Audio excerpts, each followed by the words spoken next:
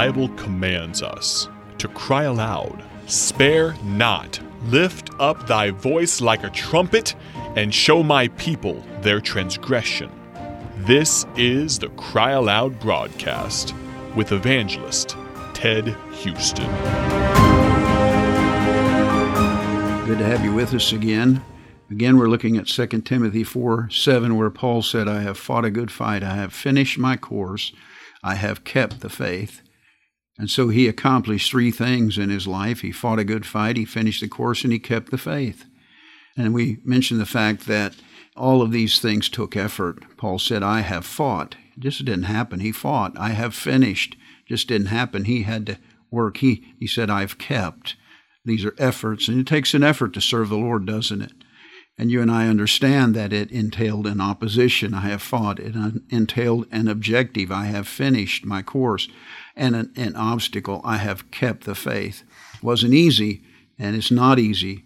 We mentioned the fact that if anybody told you that life was easy, they're lying to you. If anybody told you that serving the Lord is easy, they're lying to you. I've often said, if it was easy to serve the Lord, if it's easy to live Christian, everybody'd do it, but it's not.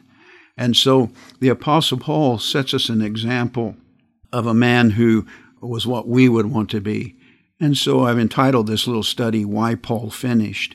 And I look at the life of Paul and see why it was he finished. And number one, I want you to understand that Paul would not let himself stop him.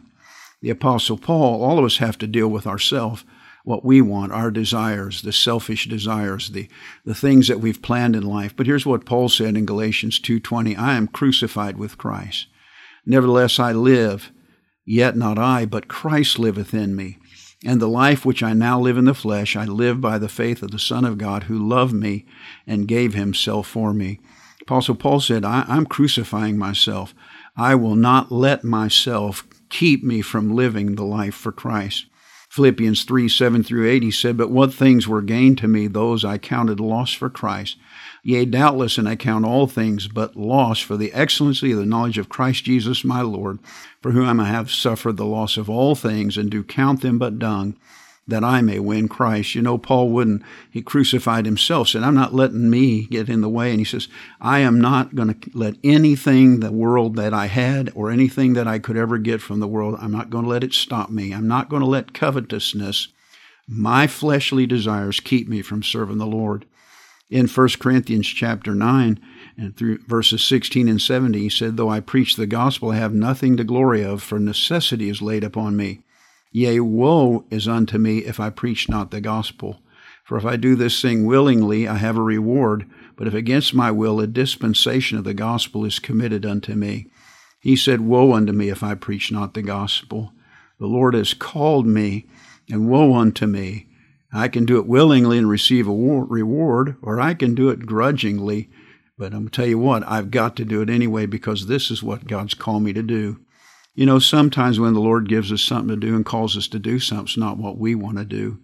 But we know it's what God wants us to do, and we have to make sure that we don't let ourselves keep us from serving the Lord and finishing the course. In Acts chapter 20, when he was told about the fact that he was headed to death in Rome, he said, "And now I behold, I go bound in the Spirit unto Jerusalem, not knowing what the things that shall befall me there, save that the Holy Ghost witnesseth in every city, saying that bonds and afflictions abide me. But none of these things move me. Neither count I my life dear unto myself, so that I might finish my course with joy and the ministry which I have received of the Lord Jesus, to testify the gospel of the grace of God." So many times as Christians, we have a pity party, don't we? So many times we fight and run only as long as we feel like it, only as long as our flesh and our own desires don't get in the way. But no matter how I feel, God's commands and expectations don't change. My worst enemy is myself. And Paul said in 1 Corinthians 15 and verse 31, "I protest by rejoicing which I have in Christ Jesus our Lord, I die daily." Dear friend, are you hindering yourself from serving the Lord? and being able to finish what God wants you to do with your life, I hope, dear friend, that you'll crucify your life. You'll decide to finish your course, fight the fight, and keep the faith. God bless you. Thank you for listening to the Cry Aloud broadcast with evangelist Ted Houston, produced by Bible Tracts Incorporated of Bloomington, Illinois. Visit BibleTractsInc.org for more information.